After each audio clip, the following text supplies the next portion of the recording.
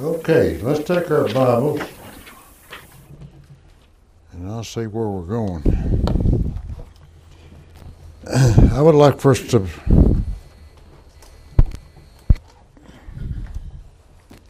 we have been looking at this principle of brokenness,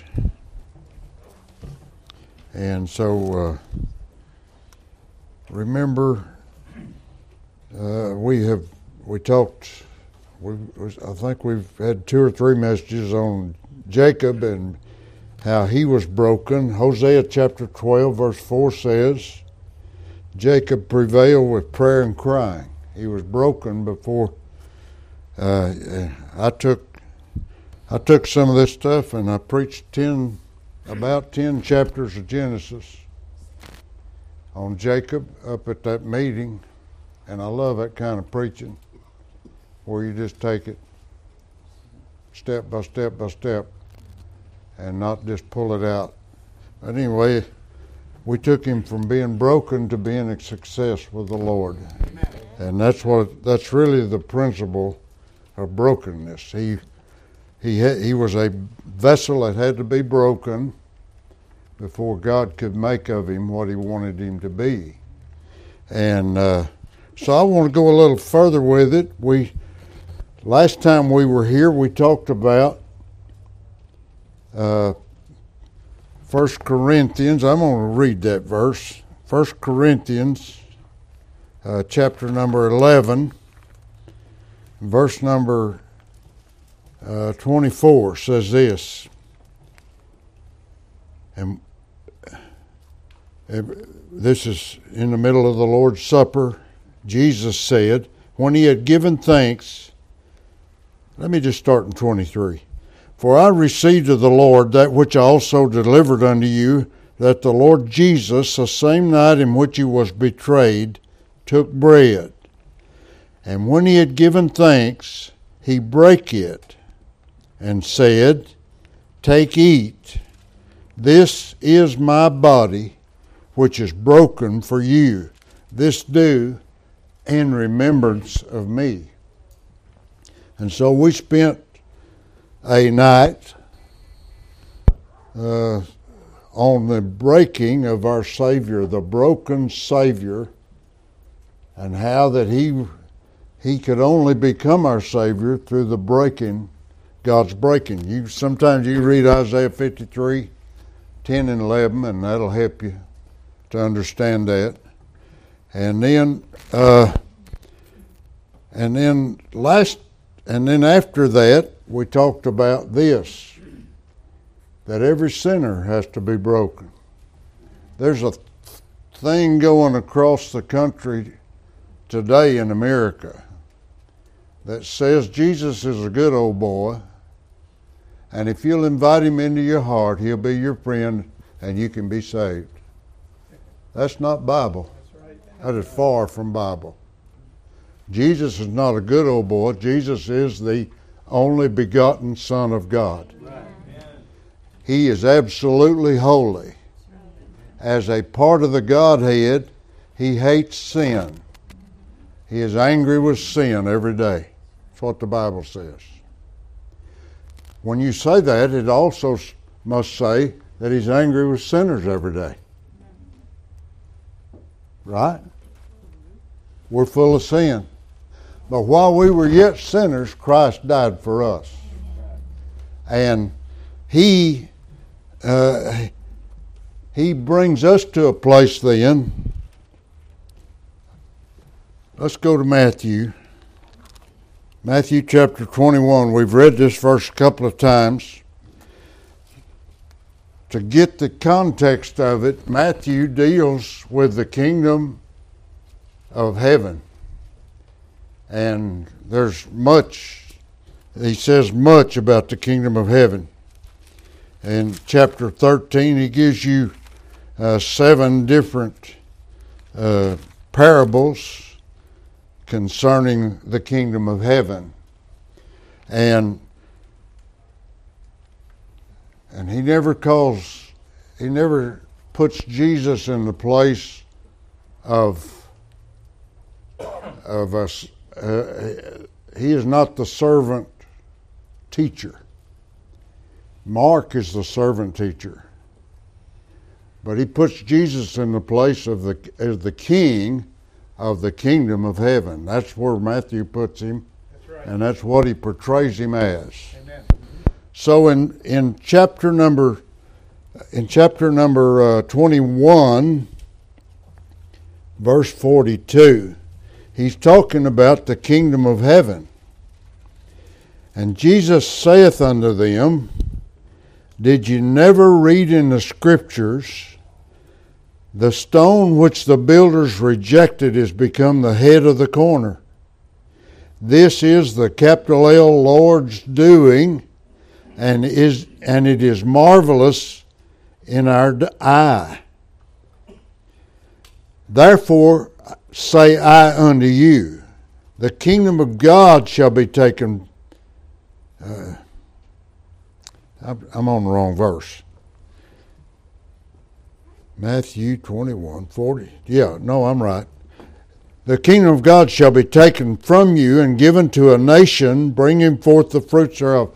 He's talking to the Jews there. And what he is warning the Jews of is, if you will not recognize the king, bag and baggage goes to the Gentiles. Over there in Romans, he says he's going to raise a people that are no people to become his people.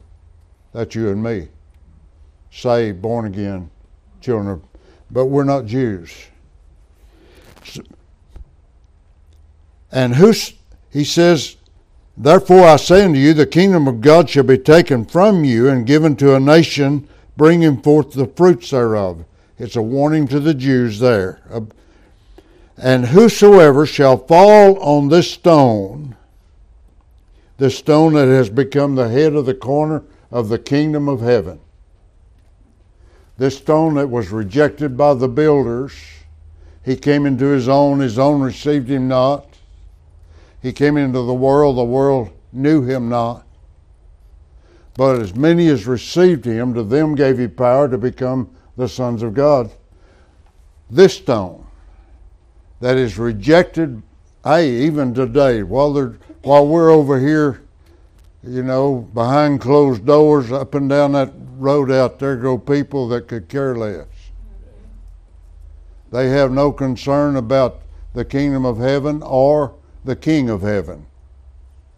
Their interest is in themselves, their entertainment, their accumulations, their doings, their pleasures. A little more drink, a little more dope, a little more something, and I'll be okay. That was me. That's my. Don't worry about it. And y'all don't have to worry about it hitting him. But here's what he says: Whosoever shall fall on this stone shall be broken. When you come to Christ, expect it. Right. You're going to have to give him allegiance in your life.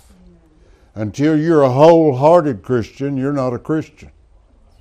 Until it's a complete sellout, I'm not saying you could not be saved, but there has to be a rejection of sin if you accept the Savior. That's called repentance. And Jesus said, except you repent, you'll all likewise perish. He died for us while we were yet sinners, but we must leave our sins if we have the Savior. Y'all got it? Once we get there, there's a breaking process. We call it Christian growth. Sometimes y'all read Romans chapter 7. Paul wrote Romans 7 after he had been an evangelist, a missionary, a preacher for 30-something years. He wasn't a junior preacher trying to get there. He was already established as the greatest soul winner, the greatest church planner, the greatest Bible writer that has been here since Jesus. And he said, "O wretched man that I am, who is going to free me from this body of death? I thank God through Jesus Christ, my Lord." And that's the only way you'll get there, my friend. If you attain that place that God wants you to be in His kingdom, you'll have to be broken of yourself. I know that's not popular, but that's just what Scriptures say. Whosoever shall fall on this stone shall be broken. That sounds pretty bad, doesn't it? But on whomsoever it shall fall, on whomsoever rejects the stone and the stone falls on him, it will grind him to powder. And that's the picture of the kingdom of heaven. If you read those parables in 13, there's wheat sown and what do you call them? The tares. They look just alike. Nobody can judge them. We'll have to let them grow together till the angels of heaven come and sort them out, and the tares will be cast into the fire, but the grain will be taken in to the house.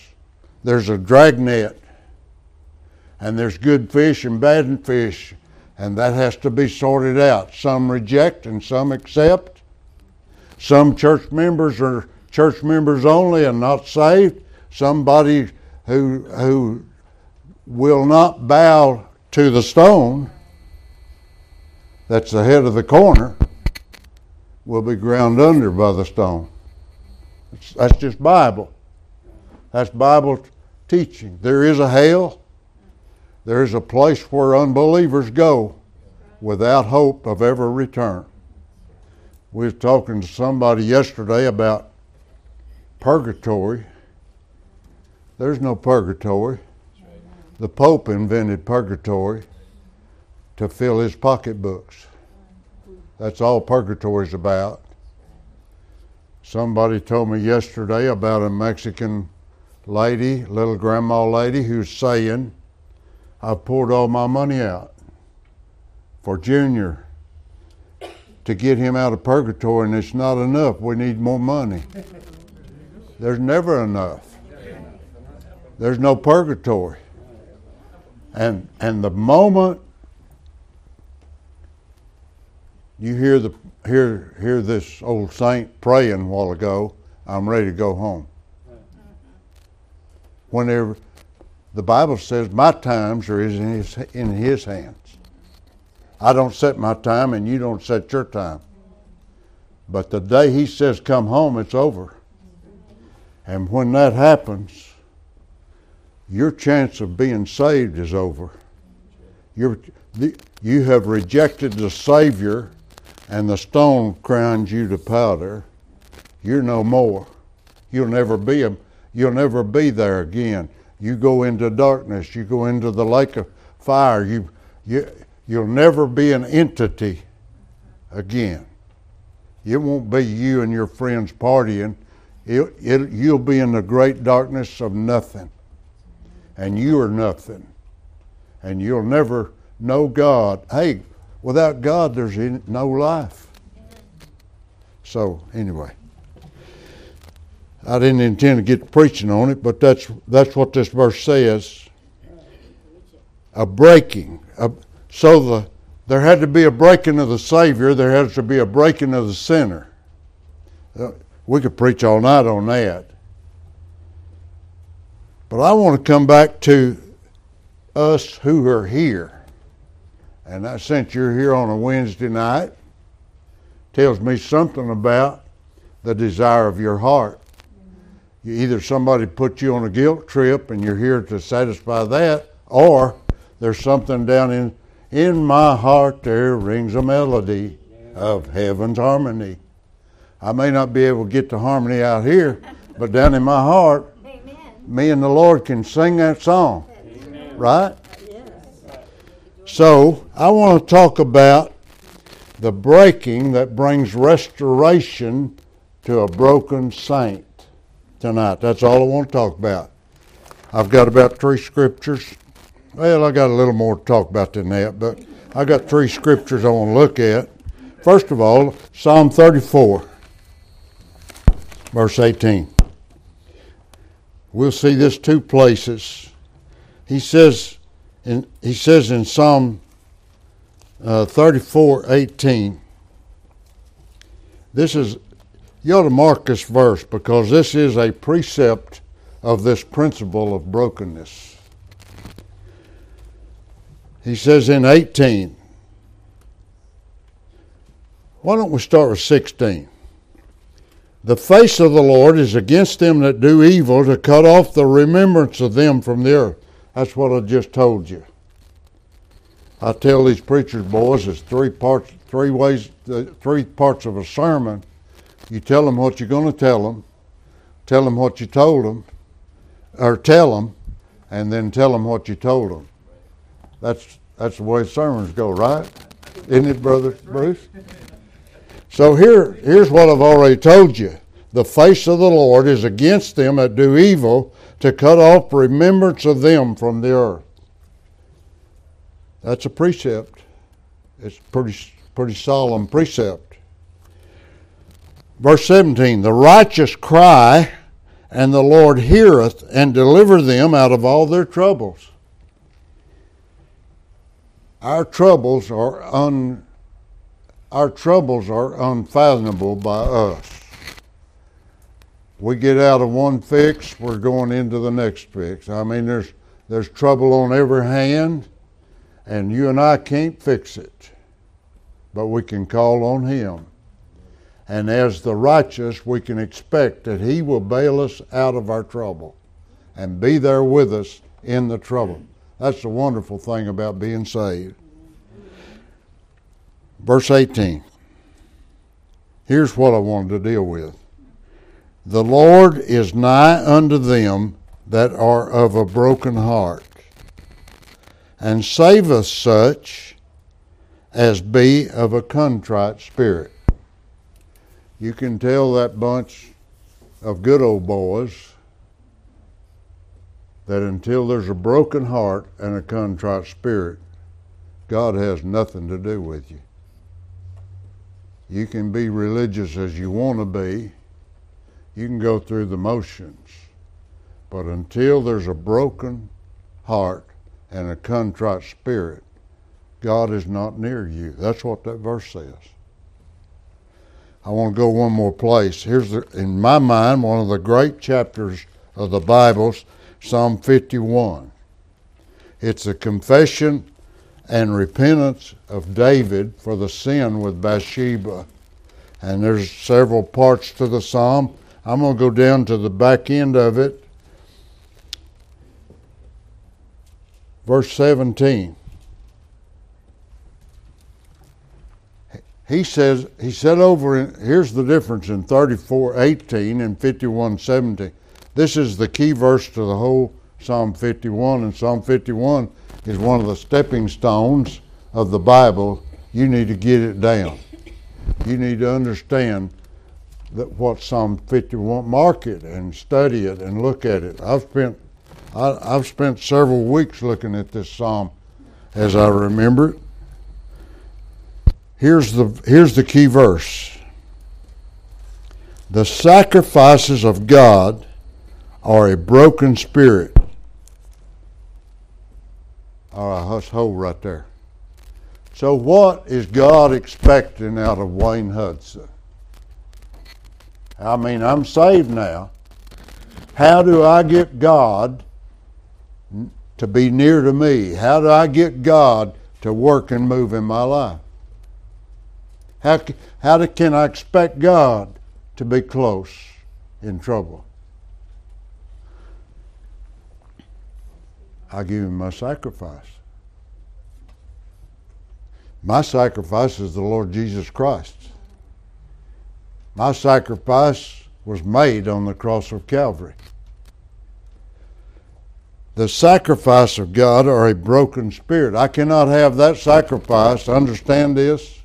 I cannot go to Calvary and expect God to look to me through the blood of Christ until I have rejected myself and humbled myself before Him and let Him be Lord of my life. Y'all with me? So my sacrifice has to be Calvary. That's the only acceptable sacrifice that was ever made on the earth. All those bulls and goats, Hebrews says, didn't amount to anything. It couldn't accomplish anything. They were only types and shadows of a coming sacrifice on the cross of Calvary.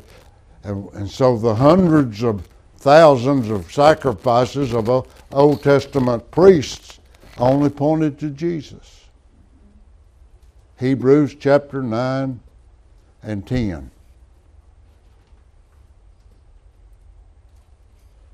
You and I look back to Calvary. They were looking forward to Calvary. So, how's the Old Testament saints saved? Same way we are. They were looking forward by faith. We look backward by faith to Calvary.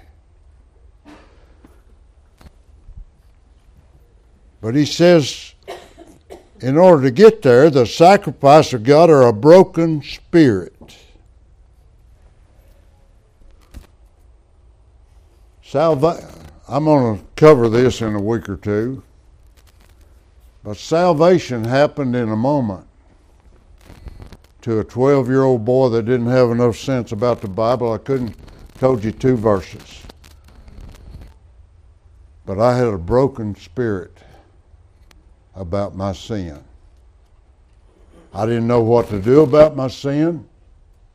I tried to fix it myself, and I couldn't fix it. I tried to make deals with God, and He wouldn't deal. But when I got broken, that night I got saved. I really believed this, and I still can't discount it. I thought if I didn't get saved that night, I'd never be saved. I thought, hey, I was 12 years old, and you say, what kind of sin can a 12-year-old get into? Plenty. That's right. I understood that I was an absolute sinner, and nothing I could do would fix my problem. I was already a church member, and that didn't help me. I'd already been baptized, and I wasn't saved. I knew the night they baptized me that didn't fix it. And I've been battling for 4 or 5 years with God about letting that religion stand for my salvation. He wouldn't take a deal. He just continued. That night, I thought, if I don't get saved tonight, I'll never get saved. I don't know if he'd have given me another opportunity or not, but I got saved that night. When I got broken in my spirit, I couldn't quit crying. I couldn't eat. My mother thought I was sick because I wasn't eating. I couldn't sleep good. I was scared to go to sleep, afraid I wouldn't wake up. I knew God was dealing with me. But I gave Him myself that night, my broken self. And He became my sacrifice that night, the eternal sacrifice. He bought my soul with His blood, and now I rest in Him. That's called eternal security. A broken spirit, now look at this. A broken and contrite heart, O God, Thou wilt not despise. There was a broken spirit in a lost sinner. He replaced it with a live, loving, joyful spirit.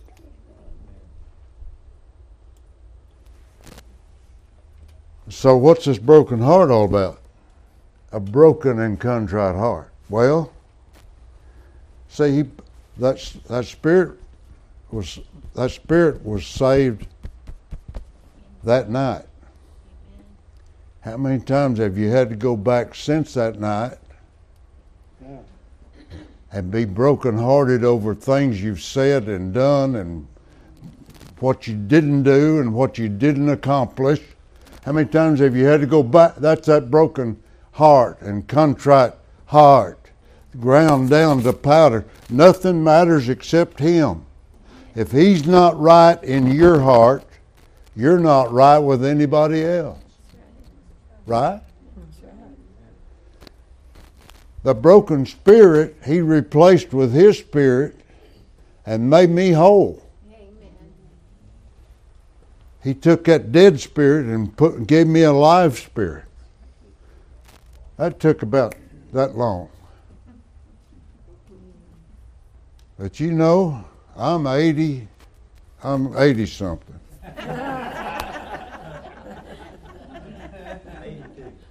And I've been saved 70 years. I've been saved longer than most of you living.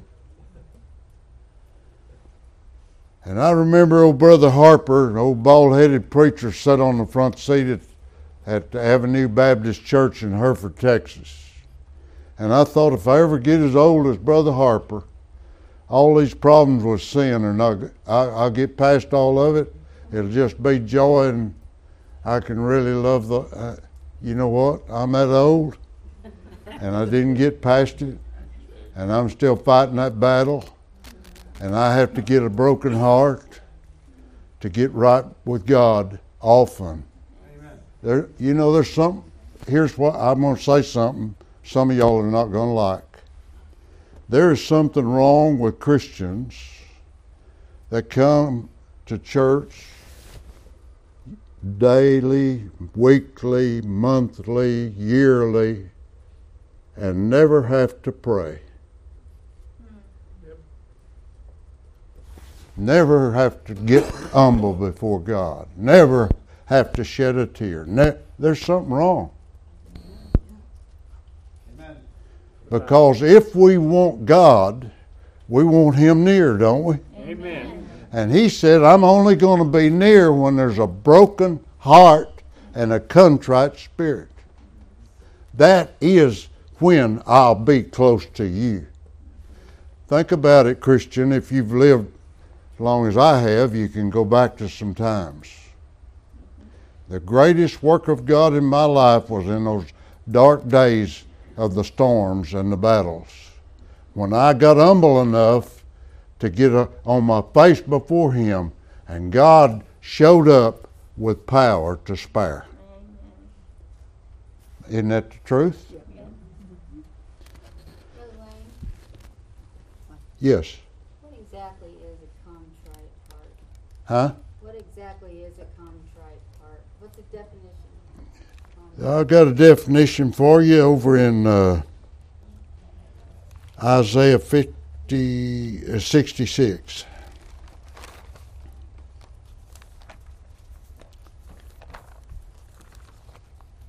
Isaiah 66, I think it's verse 2.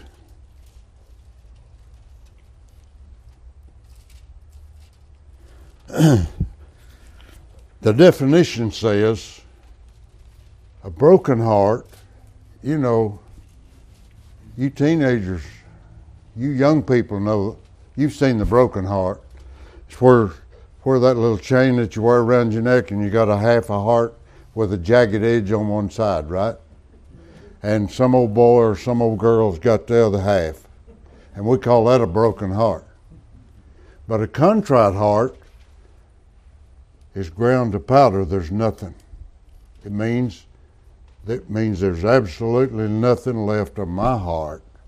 He has to supply all my heart. My heart becomes Him. Contrite, the exhaustion of ego and pride. Yeah, it completely empties you of yourself. It's all gone.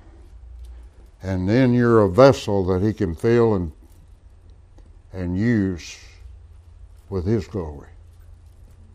And that's what He says here.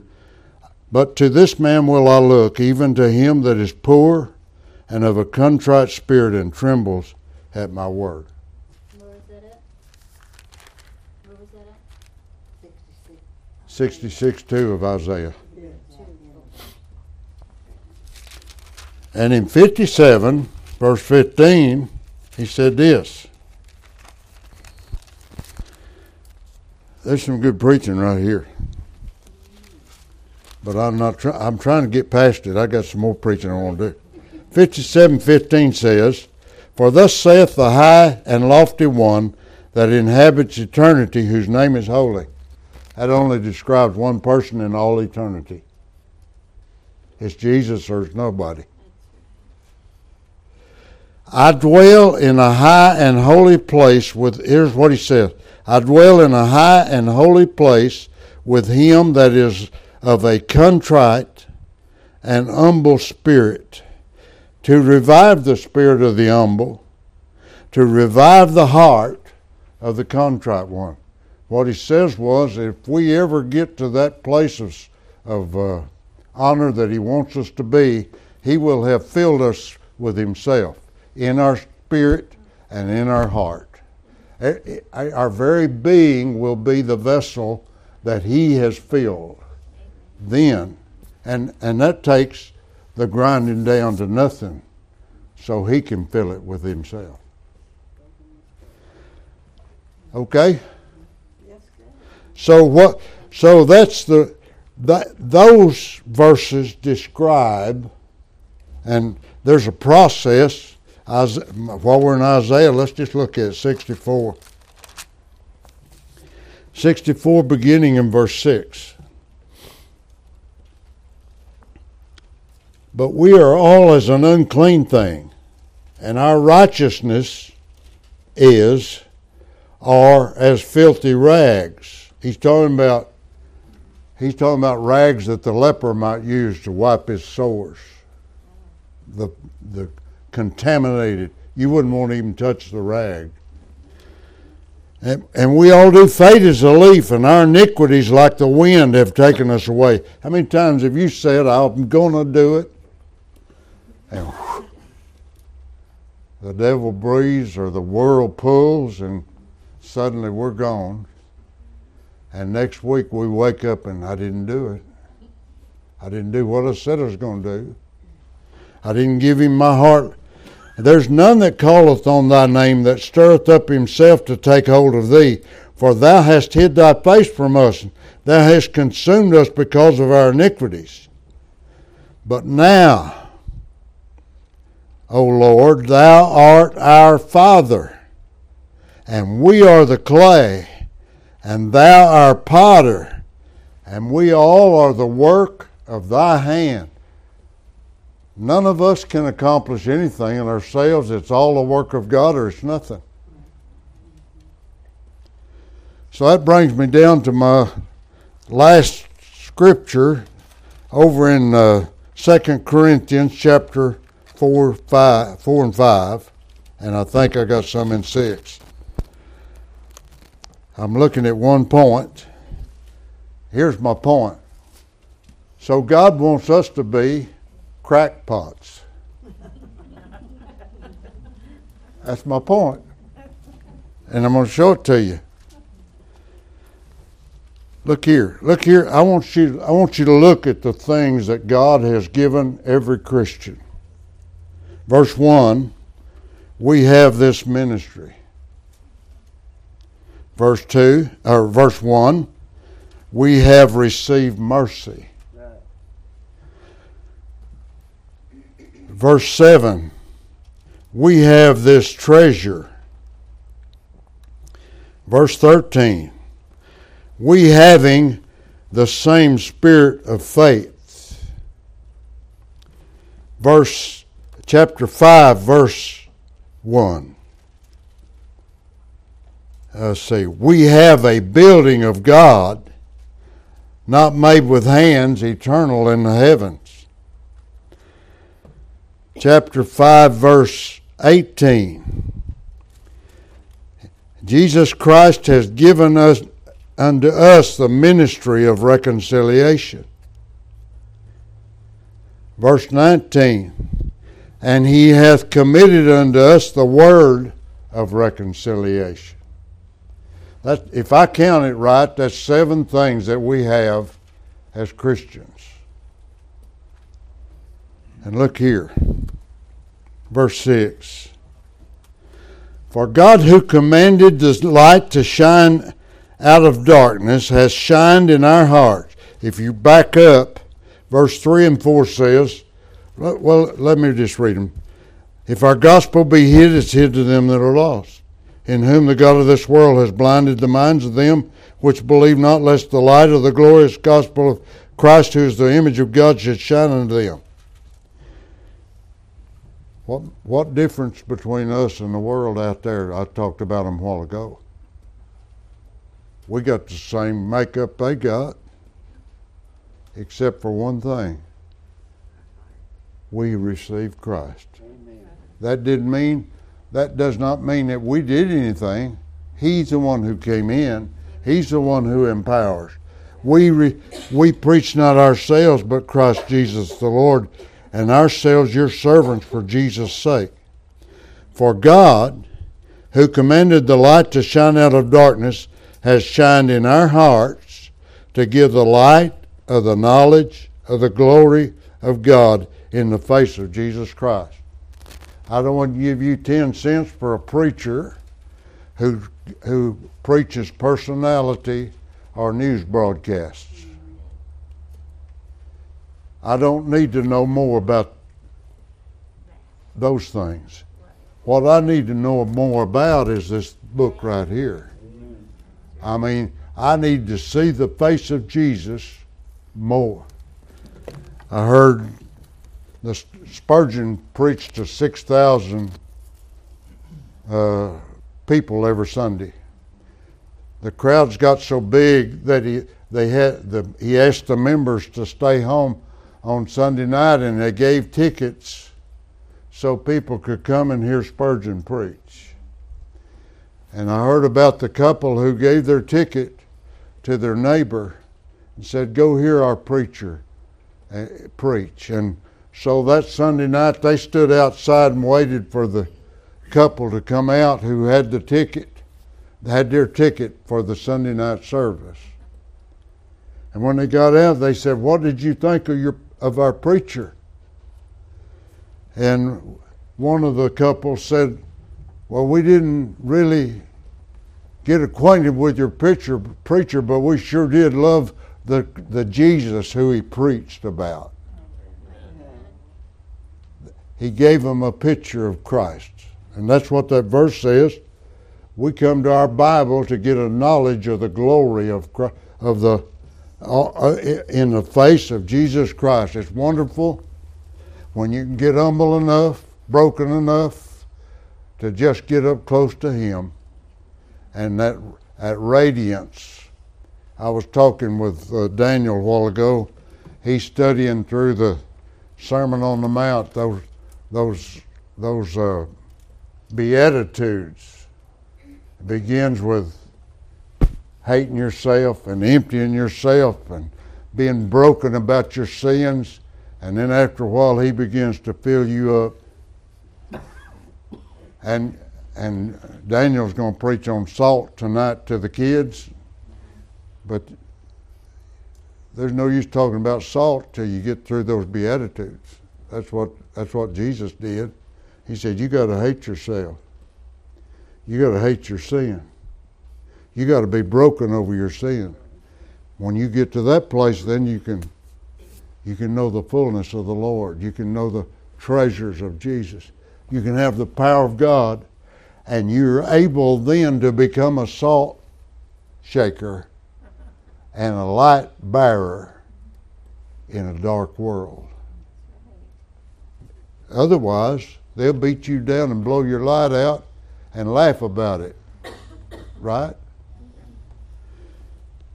So he says, verse 7, we have this treasure. The treasure is the glory of God in the face of Jesus Christ. We have this treasure in earthen vessels, that the excellency of the power may be of God and not of us.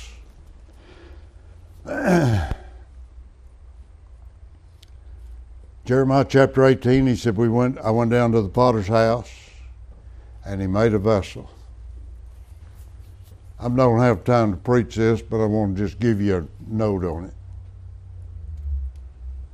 The vessel is not made by what it's going to look like. That clay vessel on the wheel has to be made from the inside out.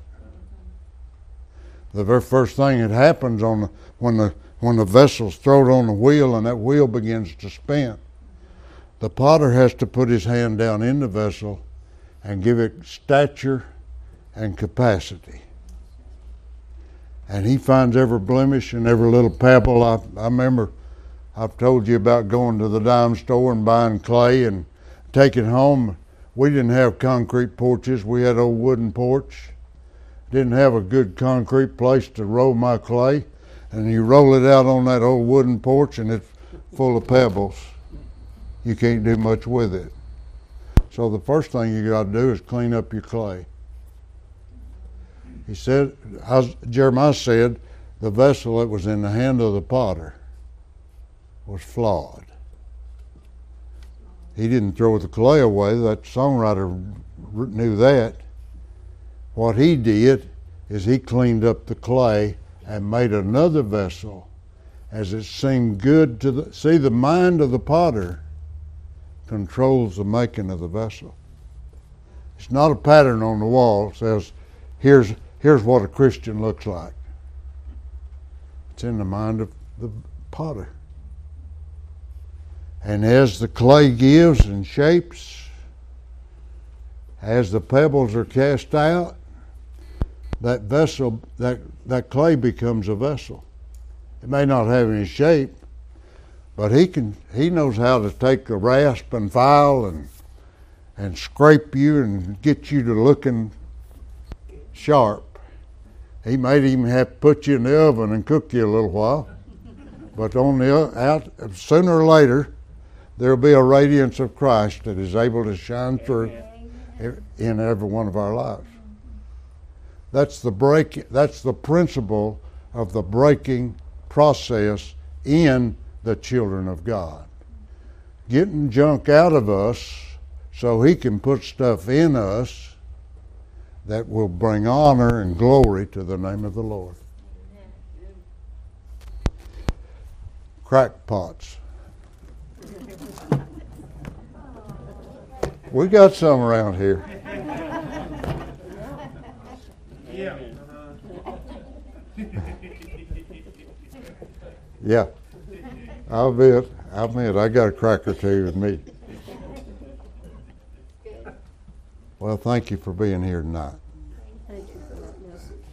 Now next week, we're going to go a little further. I want to show you the pattern of brokenness in the Bible. Amen. Amen. Bruce, would you dismiss us, please?